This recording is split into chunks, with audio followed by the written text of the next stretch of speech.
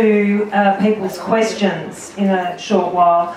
I've just been asked to step up as a member or Vice President of the Blue Mountains Unions Council to give Suzie van Opdorp's apologies today, and just a bit of an update for those of you in our community that knew Maurice Brady, who was integrally involved in Unions Council, and he died on the 2nd of January this year, would know that the family set up the Maurice Brady Memorial Fund, and that fund, with the help of the Unions Council, has raised just over $18,000 to date.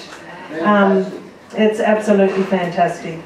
The fund will go to the Blue Mountains Women's Health and Resource Centre to enable families, women and children escaping domestic violence, find a safe place and have the support that they need wrapped around them at difficult times. So the fund is still open, and if you went onto Facebook and just searched Maurice Brady Memorial Fund, you can make a donation yourselves.